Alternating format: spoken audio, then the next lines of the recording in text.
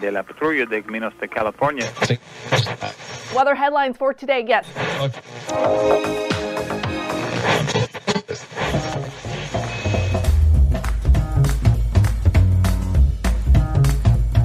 Welcome to the Revenue Generator Podcast, an I Hear Everything production. In this podcast, you'll hear how industry leaders integrate sales, marketing, product, and customer success into a single business unit with a common goal of optimizing their revenue cycle. We'll unearth how innovators integrate data, technology, people, and processes to expedite demand generation and increase recurring revenue. Sit back, tune in, and get ready to meet a member of the revenue generation. Here's the host of the Revenue Generator Podcast, the CMO of Lean Data, Doug Bell. Welcome to the Revenue Generator Podcast, where we members of the Revenue Generation share solutions for how you can integrate your business to optimize revenue. I'm your host and the CMO of Lean Data, Doug Bell, and today we're going to be talking about how to scale marketing operations successfully. Joining us is Andrew Davies, who is the Chief Marketing Officer at Paddle, which is the complete payments, tax, and subscription solution for SaaS. And today, Andrew and I are going to be talking about scaling marketing teams the right way. Okay, here's my conversation with Andrew Davies, the Chief Marketing Officer at Paddle. Andrew, welcome to the podcast. Hey, Doug. Thanks for having me on. Well, it's a good topic. And I have to say, any fellow CMO who has been in a growth organization has gone through this pain, right? And the pain of hiring and scaling. And in some cases, it's trailing revenue. But in most cases, it's leading revenue. So there's the added stress of hiring before the pipeline, the revenue's there. So Andrew, how do you think about the tipping point for scaling? When is it that you're beginning to think as a leader, I've really got to be ahead of this curve? Yeah, so you've already pointed out there that different companies do this in different ways. And so first thing, I don't think there's one single playbook. This depends on the capital availability, the size of the market, the type of deals you're going after. All of those play into it. I think the most fundamental thing that I've learned by costly experience rather than wisdom up front is about scaling from the top of the funnel down, not by rolling the Excel rows to the right. We've all been in a situation where, there's a big sales target to hit. We build a model that says, therefore, we've got to create this much demand, this many leads, and we run a nice little Excel formula, copy it to the right, and therefore say, we've just got to create 492,000 MQLs next month in order to hit our target. And we've got to hire X number of BDRs, we've got to hire X number of sales reps. And I think scaling teams by that type of math often ends in very tricky situations. And I've been in the painful situation of hiring reps that we didn't have a market to support. I've been in the situation of hiring reps before we had demand to support. And so when I think about hiring from the top of the funnel down, what I'm meaning is I think it's important to make the investment in generating pipeline before you've got people working that pipeline into meetings. And then, getting those BDRs working that pipeline into meetings before you're hiring the sales reps that are actually closing those meetings. If you can do that from the top down, it's more rational. It might not be pleasing to many aggressive boards who want to go faster. But what it does mean is that everybody's calendar is full from the moment they join, rather than having lots of expensive lower funnel assets, sales reps, BDRs, and other forms of resources, sales enablement, etc., who are working, empty calendars because there's no demand. So we've all been there. Right? We've all been there, Andrew. It is the manifestation I see quite a bit is hiring salespeople before the pipeline's there, right? I think that's fairly typical, right? You're talking about, can we drive more activity at the top of the funnel that leads to more revenue at the bottom of the funnel? I just skipped to my next question already, Andrew, my God. And so here it is. Talk to me about efficiency and efficiency measures before you start thinking about hiring from the top of the bottom of the funnel. In other words, as a marketing leader, are you looking at the efficiency of your funnel? Let's say that at the bottom of the funnel, the close rate is ridiculous. It's 30%, and I can just ignore it. Or are you in a situation where looking at the bottom of the funnel going, I need to throw, let's say, product marketing or enablement resources at the bottom of the funnel before I start addressing the top. Is that a factor for you when you think about scale? Absolutely. And I think you're always looking at this from the top down and the bottom up. I think you've got to keep tweaking which parts of the engine not only need the most attention, but are the most movable. Like, it's super hard to move a close rate from 20% to 40% when you're in that deal. And actually, probably there's a huge amount that can be done by working on the top of the funnel in terms of understanding the market, getting more customer insight, producing the right type of demand before you ever get to tweaking the actual sales conversion and maybe the sales message or sales journey. So I think you have to keep looking at it from both ways. I do think also that as you go through stages of growth, different disciplines within marketing get stronger or weaker. So the way I like to think about the marketing mix and the marketing team is really in three concentric circles. In the middle, you've got product marketing, who have to deeply understand the product truth, deeply understand customer insights, deeply understand, what we're seeing in the sales experience. And then around that, we build our demand team, who are then converting that, core assets and core insight into messages that meet a target market. And then around that, as we scale, we build brand marketing. And we're talking in a B2B context here. I think that often comes third, where now actually we want to build a wider audience because we deeply understand our product value and how it meets market. We deeply understand how to repeatedly create demand. And now we can focus on a brand play where it is about exploding that top of funnel, and we can do that a bit more predictably. So that's the other lens I guess I look at in terms of building those competencies in the market team as you grow. I think it's spot on. I have to say, I'm trying to find a way to disagree with you here on this, Andrew, but I think it makes a ton of sense. And I would say that if we dig a bit further, I think what you're going to say is you're not scaling from the top of the funnel down in a linear way. You're adding to the top of funnel in terms of people, brand awareness, content strategy. You're seeing what the effects are, and then you're maybe modulating as you go down. In other words, you talked about product marketing, and they're kind of centerpiece of your organization overall, but you might find that, in fact, they're high functioning and you can just add more and more. Then you hit the point of diminishing returns pretty quickly because the product marketing team is overwhelmed. I'm going to skip over to SDRs, as we call them in the United States, sales development reps, maybe business development reps. How do they play into this formula to you? And do you generally consider them to be a part of that funnel, whether they report to marketing or not? Yeah, absolutely. So for me, the BDR team or the SDR team is the pivot point in this entire pipeline generation process. I think they have a thankless task. I think they have an extremely interesting career prospect ahead of them if they're able to do well.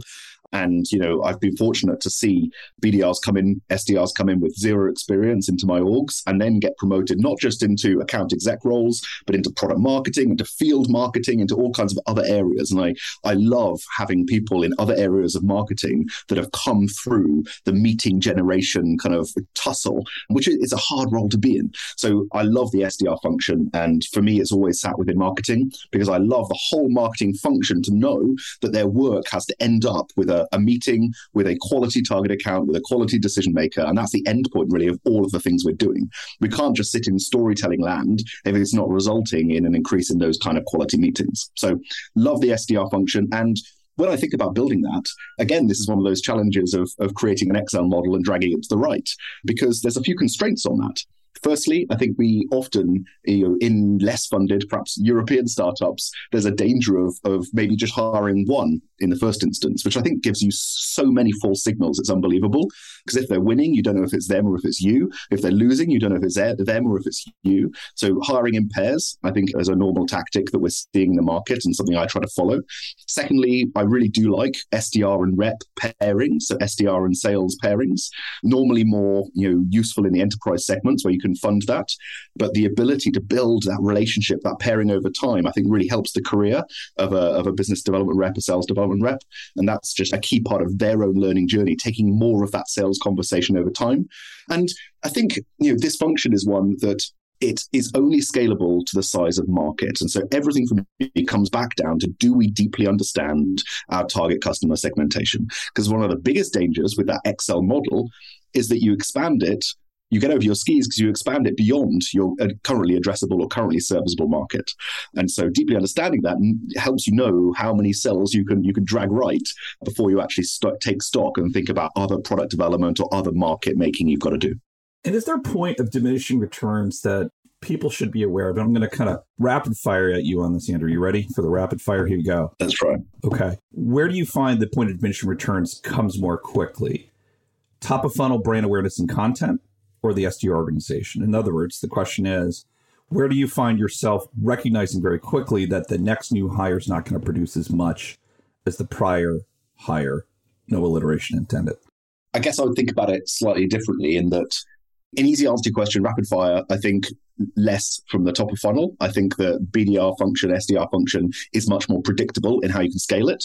I just think they're slightly different models. If you're doing the proper, if you've got a real proper top of funnel process, it's something that increments over time. And those payoffs come over multiple quarters and multiple years. Whereas your BDR function is much more, formulaic in how you build it. Yeah, and I think a better comparison probably would be the demand gen function and the SDR function. I think you're right. I think they're closer.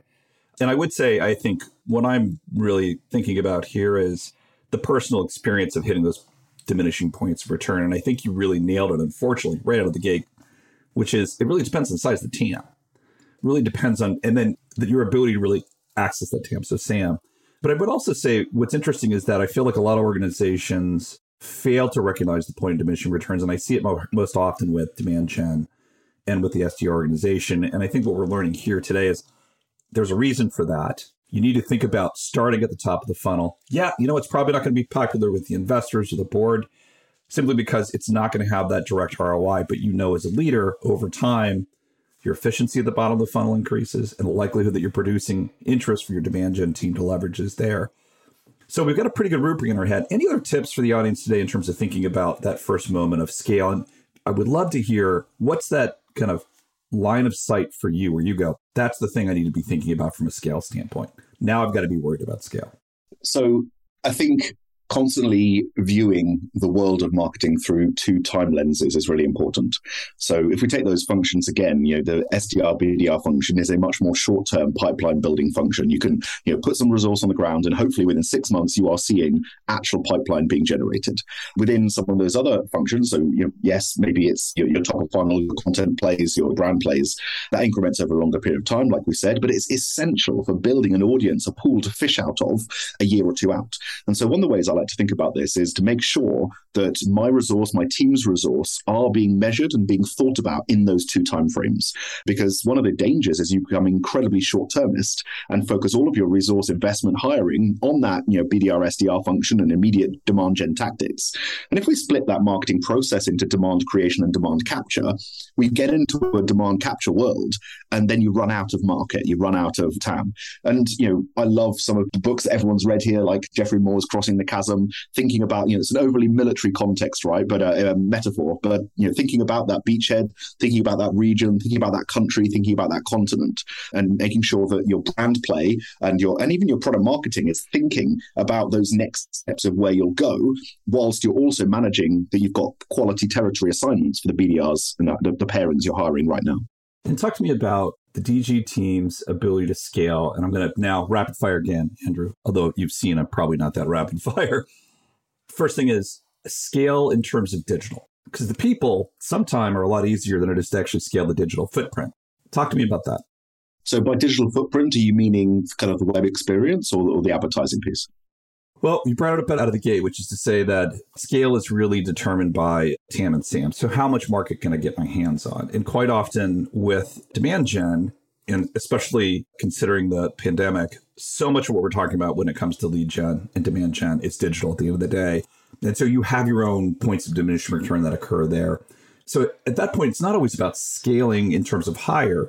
Quite often, it's scaling in terms of your ability to actually reach the audience via, say, search. Yeah. So one of the things that I found in a couple of businesses I've walked into is people have reached that moment of diminishing returns because they have had a too narrow tactic mix. And so that's where I think the demand gen team has got a responsibility to always make sure there's a portion of their time, resource, budget that's allocated in finding the next ceiling, finding the next tactic, finding the next channel, finding the next engagement strategy that's going to give us lift beyond where we are right now. And so even within the demand gen function, which again could be a little bit short-termist, it's about making sure we're making some bets that are outside of the things we're doing right now. So, a paddle as an example, this company has scaled, very, very fast over the last 4 or 5 years on a pretty simple tactic mix. Very, personalized outbound cadences within the BDR function, a bit of event work. And, our job now is to build out partnerships and to build out good field marketing and to build out analyst relations, to build out these other elements of a quality marketing function, which really are not going to pay dividends for 6, 9, 12, maybe even 18 months. But they're an essential piece of finding a new ceiling for our business and for our pipeline generation. I've learned a lot. Andrew, I really appreciate the time. I think we've got some great tips in here for folks thinking about scaling. I'm going to wrap things up with one final question for you. And you mentioned it early on, which was the role of SDRs and BDRs. It sounds like an amazing recruiting and talent machine for you. You talked about folks not actually migrating over to AE roles, but what was really interesting, they're finding their way into marketing roles. Where are they typically landing for you, where they're most useful and have the most upside in marketing? I'll give you two examples from my organization right now. And these are SDRs that I had in a prior organization that I brought into this organization in a different role, but they'd already made that move within the prior org. Our customer marketing manager, Natasha, she was an SDR and then moved into field marketing in my prior business. She then did field marketing somewhere else, and we brought her in as customer marketing manager. And she's doing a fantastic job of blending the hustle and the push and the persuasion of an SDR with a real care and empathy for the customer.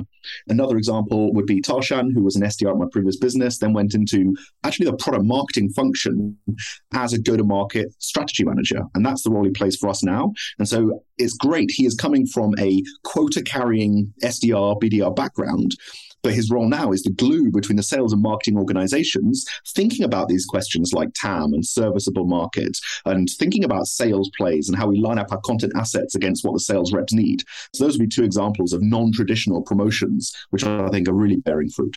I'd say I think some of the better marketing folks I have had in my career on my teams have been people that have been BDR/SDRs. I couldn't agree more. And I think that they understand just how difficult it is to create demand. They understand just how hard it is to have that conversation. And so they tend to approach marketing with a lot of empathy. All right. Well, that wraps up this episode of the Revenue Generator Podcast. Thanks to Andrew Davies, Chief Marketing Officer at Paddle, for joining us. In part 2 of this interview, which we're going to publish tomorrow, Andrew and I are going to discuss the importance of the strategic narrative. You can't wait until our next episode and would like to learn more about Andrew. You can find a link to his LinkedIn profile in our show notes, or you can contact him directly on Twitter, where his handle is @ANDJDavies, or visit his company website at paddle.com. Just one link in our show notes I want to tell you about. If you didn't have a chance to take notes while listening to this podcast, head over to revgenpod.com, where we have summaries of all of our episodes and contact information for our guests. You can subscribe to our weekly newsletter, apply to be a speaker on the Revenue Generator Podcast, or you can even share your revenue generation questions, which we'll answer live on our show. Of course, you can always reach out on social media. Our handle is @RevGenPod on LinkedIn, Twitter, Facebook, and Instagram, or you can contact me directly. My handle is Market Advocate. If you haven't subscribed yet and want a daily stream of RevGen strategies in your podcast feed, we're going to publish an episode every day during the work week, so hit that subscribe button in your podcast app, and we'll be back in your feed the next business day. Okay, that wraps it up for today. But until next time, keep cranking, because the revenue isn't going to generate itself.